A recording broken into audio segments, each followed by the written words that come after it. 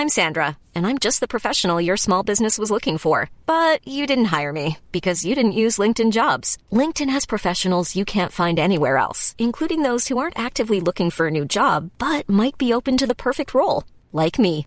In a given month, over 70% of LinkedIn users don't visit other leading job sites. So if you're not looking on LinkedIn, you'll miss out on great candidates like Sandra.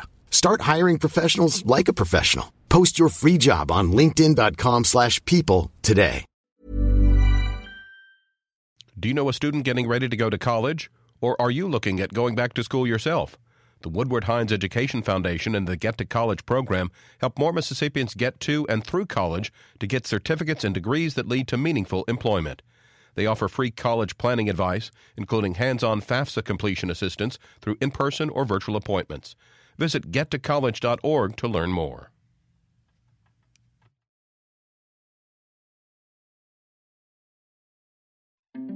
As you watch a presidential transition, NPR News will be here with the facts to help you make sense of new appointments, new policies, and all the day's news. Listen every day.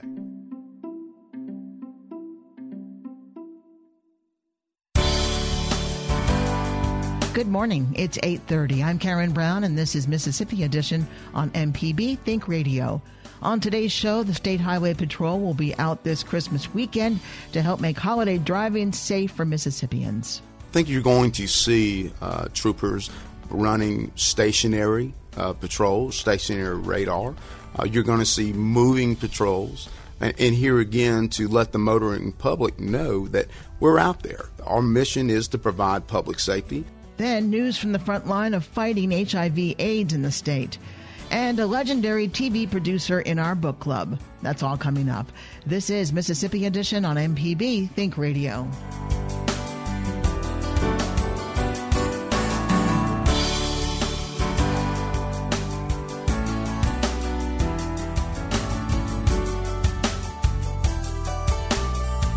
Many Mississippians are already on the road, getting ahead of the traffic this holiday travel weekend, and the Mississippi Highway Patrol is hoping everyone will be as safe as possible out there.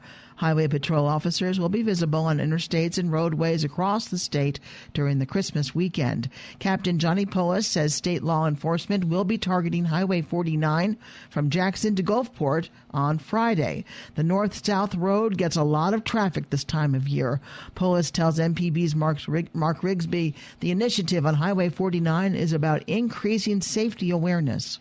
Well, this year we're implementing a safety initiative on Highway 49 on Friday, December 23rd, and it is titled Coast to the Capitol.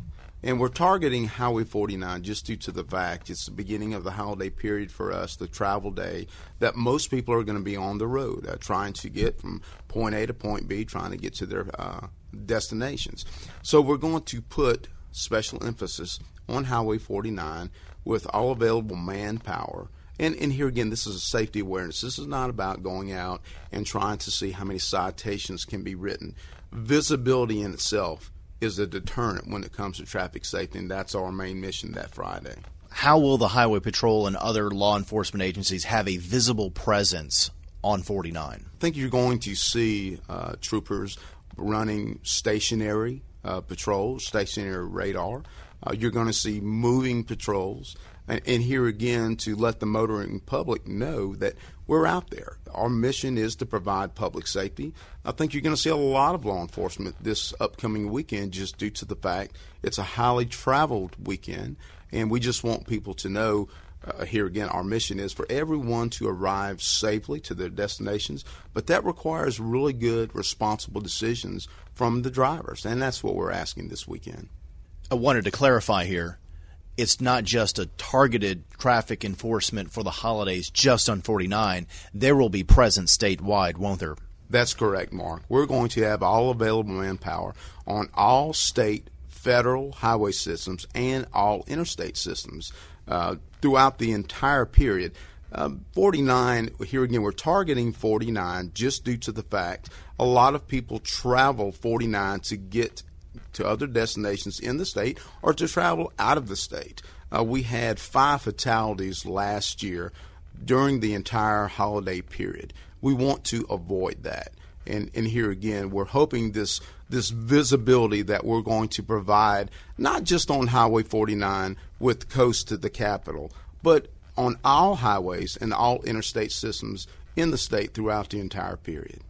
What kind of advice can you offer people celebrating the holidays around Christmas, around New Year's, about being responsible at what they're doing? I think one of the biggest problems that we see when motorists get out on the road to travel, they do not allow themselves sufficient time to get on the road and try to get to their destinations. When you don't allow yourself enough time to travel, speed becomes a factor. And then when you have speed involved in crashes, then we have injuries and, unfortunately, fatalities.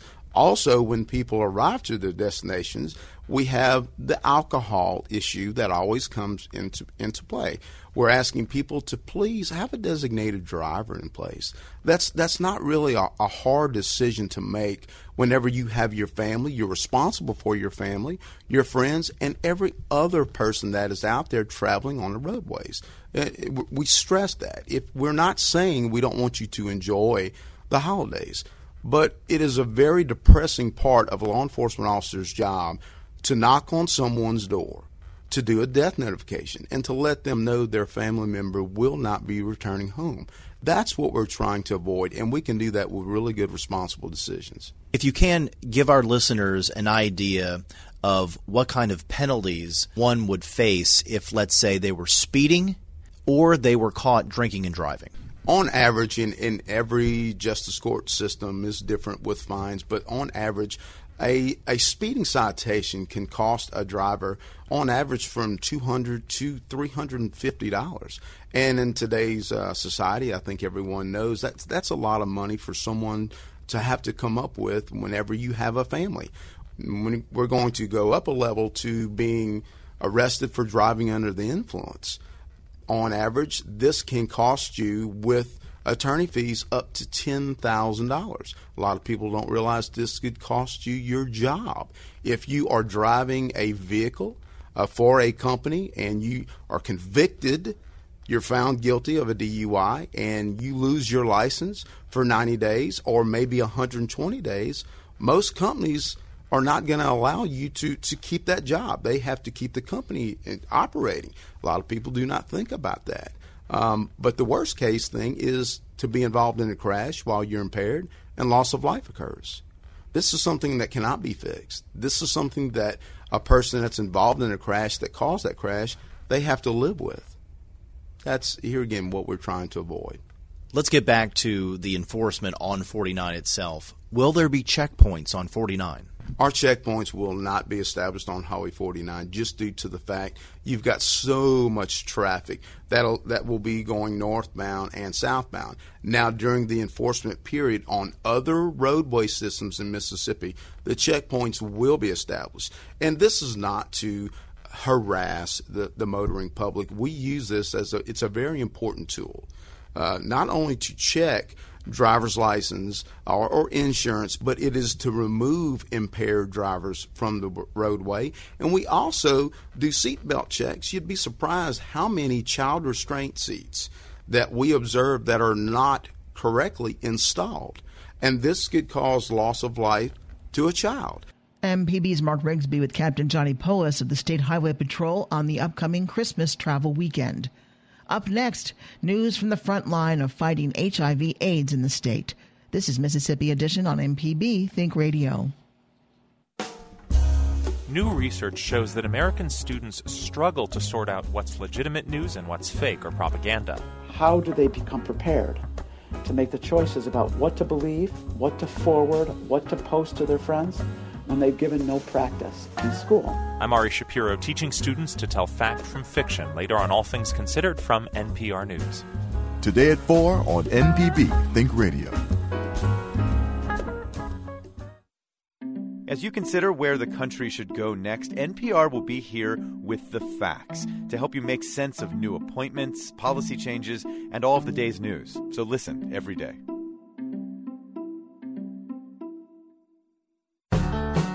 I'm Kara Miller. Every week on Innovation Hub, I talk with the thinkers, researchers, and visionaries who are crafting our future. Tune in to hear conversations about how tribalism shapes us, what new research on obesity reveals, how chicken changed America, and why math class should be reinvented. Coming Sunday, January 8th at noon. Hear Innovation Hub on MPB Think Radio.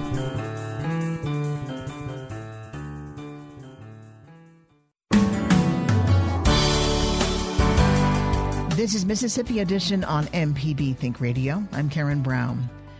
Though progress is being made in the fight against HIV/AIDS in the state, Mississippi remains one of the states with the highest rate of infection. In fact, Jackson has the fourth highest infection rate in the nation for the disease. That according to the Human Rights Campaign. At the University of Mississippi Medical Center, Dr. Leandro Mena helps lead the state's fight against HIV/AIDS. Mena also was recently named to the U.S. Health and Human Services Advisory Committee for HIV, viral hepatitis, and STD prevention, part of the Centers for Disease Control and Prevention. Mena tells us the group is at the forefront of science and policy around the diseases. More than anything else, it's a great honor to be selected to be part of this small group of individuals, that come from all over the nation and different degrees of expertise that provide advice to HRSA and to CDC on HIV, sexually transmitted infections, and viral hepatitis. When it comes to policy, when it comes to the research priorities. What is your specific level of expertise or your niche of expertise that would bring you to this board? Well, I'm an infectious disease specialist, and I believe that the reason why probably I was selected for this is probably a result of the many years that I have been working in the South, focusing on the HIV epidemic, especially as it affects, gender and sexual minorities of color. And I say in the South because, as you know, as our HIV epidemic has changed, the South, while it represents, when it has only about 38% of the population of the country, now it accounts for more than half of new HIV infections. So while in many cities in our country, certainly cities like San Francisco, New York, states like Massachusetts, the cases of new HIV infection are decreasing. They are already, talking about ending their HIV epidemics by 2020. In the South, we're still struggling with great challenges.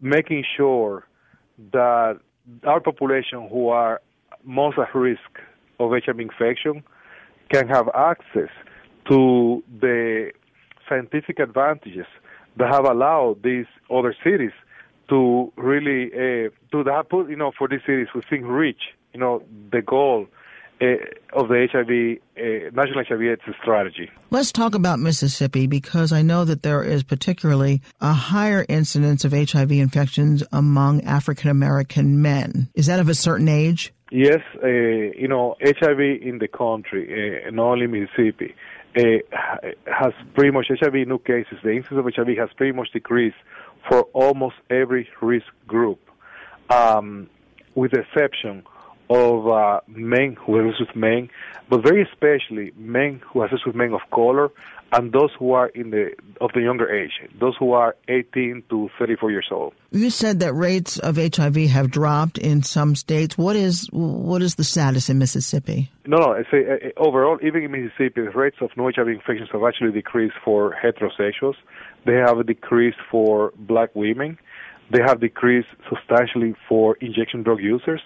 But in Mississippi, they continue to increase among men who have sex with men. Those increases are even more dramatic in young men who have sex with men, especially those who are black or Latino. Why do you think that is? Number of reasons. We know why it's not. We know that behavior, it doesn't make the difference. We know that these men of color are not having more partners. They're not having, they're not using less condoms. They're not using more drugs or more alcohol than their, white counterparts.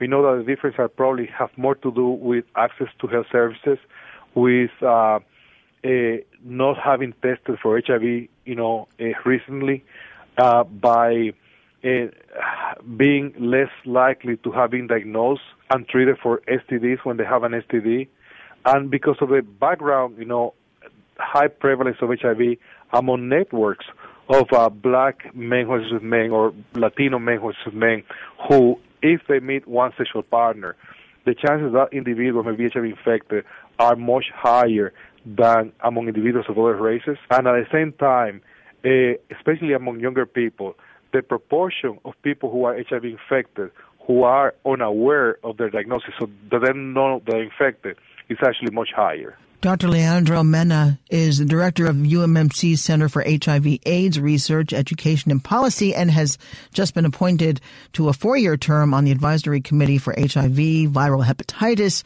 and STD Prevention and Treatment at the Centers for Disease Control and Prevention. Dr. Mena, thank you very much for being with us. Well, thank you, Karen, for having me. Up next, a legendary TV producer in our book club. This is Mississippi Edition on MPB Think Radio. Hi, I'm Dr. Jimmy Stewart. Join me each Thursday for Southern Remedy Kids and Teens on MPB Think Radio. Each week we talk with you about the health issues that are facing your children, from acne to concussions to diaper rashes and tonsils, from potty training to allergies to braces, and everything in between. It's Mississippi's free weekly pediatric clinic on the radio. Listen to any of our episodes on demand through the MPB Public Radio app and online at mpbonline.org. Southern Remedy Kids and Teens, this morning at 11 on MPB Think Radio. New research shows that American students struggle to sort out what's legitimate news and what's fake or propaganda. How do they become prepared to make the choices about what to believe, what to forward, what to post to their friends when they've given no practice in school? I'm Ari Shapiro, teaching students to tell fact from fiction, later on All Things Considered from NPR News. Today at 4 on MPB Think Radio.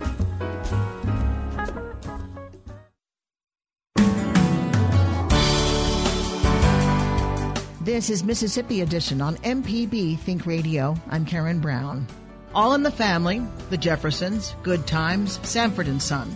These are just some of the TV shows created by Norman Lear. The legendary producer changed the world of sitcoms and introduced social topics to the small screen, never before touched by the medium. Lear's memoir, Even This I Get to Experience, is out. He told us why it took so long to write this book. It isn't all that late. I'm only 93, and I'm a blip in this crowded world, as we all are. I think maybe a blot more than a blip. A little bit bigger than a blip. I'll take a blot. I think when we get to this part of a conversation, I always think about an ancient piece of philosophy which said that a man should have a garment with 2 pockets, and the first pocket should be a piece of paper on which is written, "I am but dust and ashes." And the second pocket, a piece of paper on which is written, "For me, the world was created." So we are blips, but for each of us, the world was created. You've lived all your life just to get to talk to me at this minute. That's exactly it. The thought I had before we began. So this is great. And I lived a great many more years than you to get to talk to you this minute. I'm going to ask you a tough question. This is a serious question. What do you think is funny? I think the foolishness of the human condition is funny. And I think you find the foolishness of the human condition in every situation, however tragic or difficult. There's humor everywhere. I learned that when I was 9 years old. My father went to prison. My mother was selling the furniture in the house. The place was crowded with people who were buying furniture. We were giving up the home. I was going to miss my mother and sister who were going someplace else. I was going to be sent to an uncle, and then a grown male puts his hand on my shoulder in that situation and says, "Well, you're the man in the house now." And how foolish and crazy and funny in the most tragic sense was that fool. Well, I don't know whether it was that moment at the age of 9 or 11 or 13, reflecting on it when I understood, my God, how could anybody say that to a kid at that time? And that's as funny as it is serious. You know, with a lot of your shows that were comedies, there was that tragic element. I mean, I will never forget All in the Family when Edith is attacked and almost raped. How heartbreaking that was, how frightening that was. There were a lot of elements of that seriousness in many of your shows. Was that a result of your childhood? Because we were reflecting real life, you know, at least that was the attempt as we saw it. These were situations that were taking place in American homes, and so we dealt with them. You know, I was just watching some scenes from various shows where those serious moments were and was surprised to find the audience laughing at things that were not the least bit funny.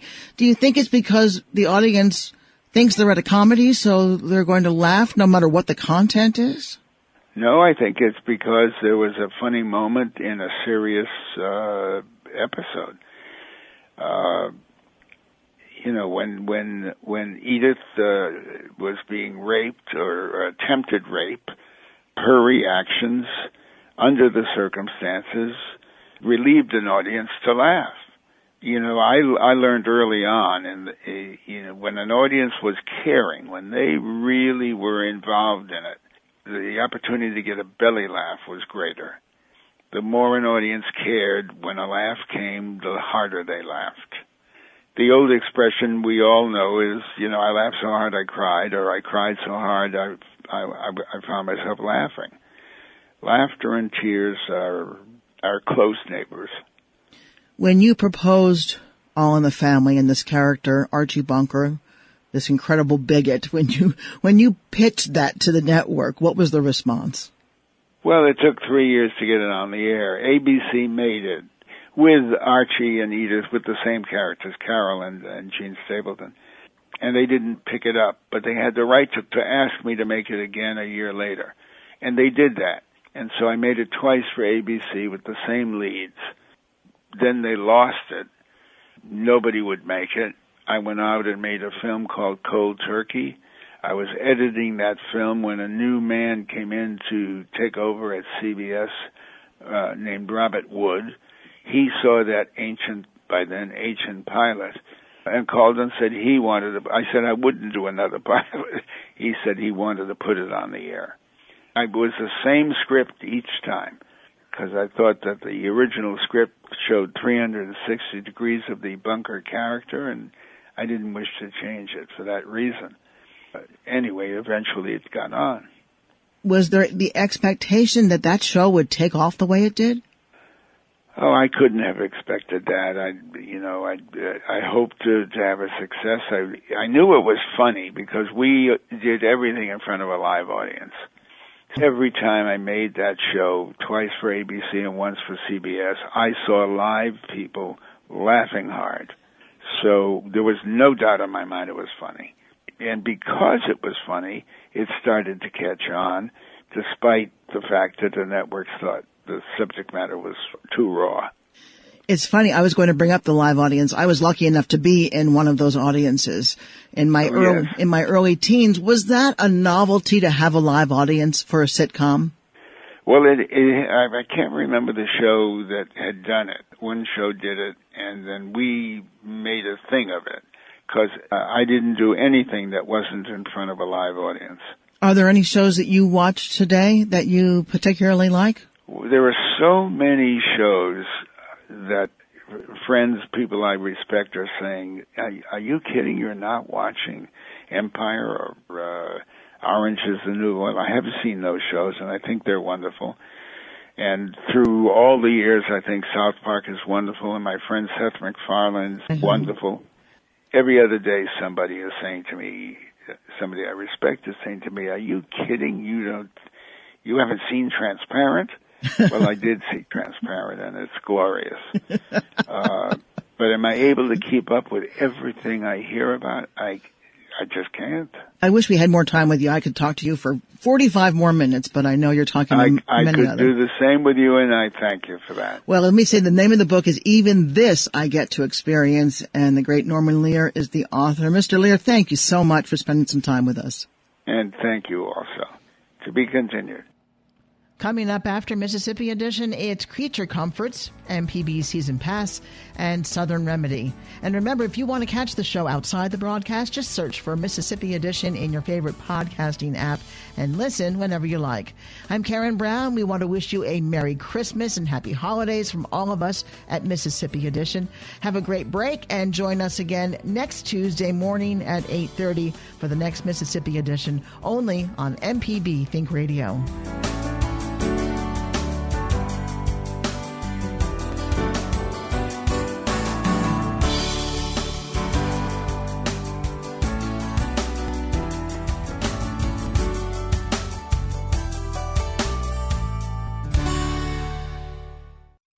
As you consider where the country should go next, NPR will be here with the facts to help you make sense of new appointments, policy changes, and all of the day's news. Listen every day.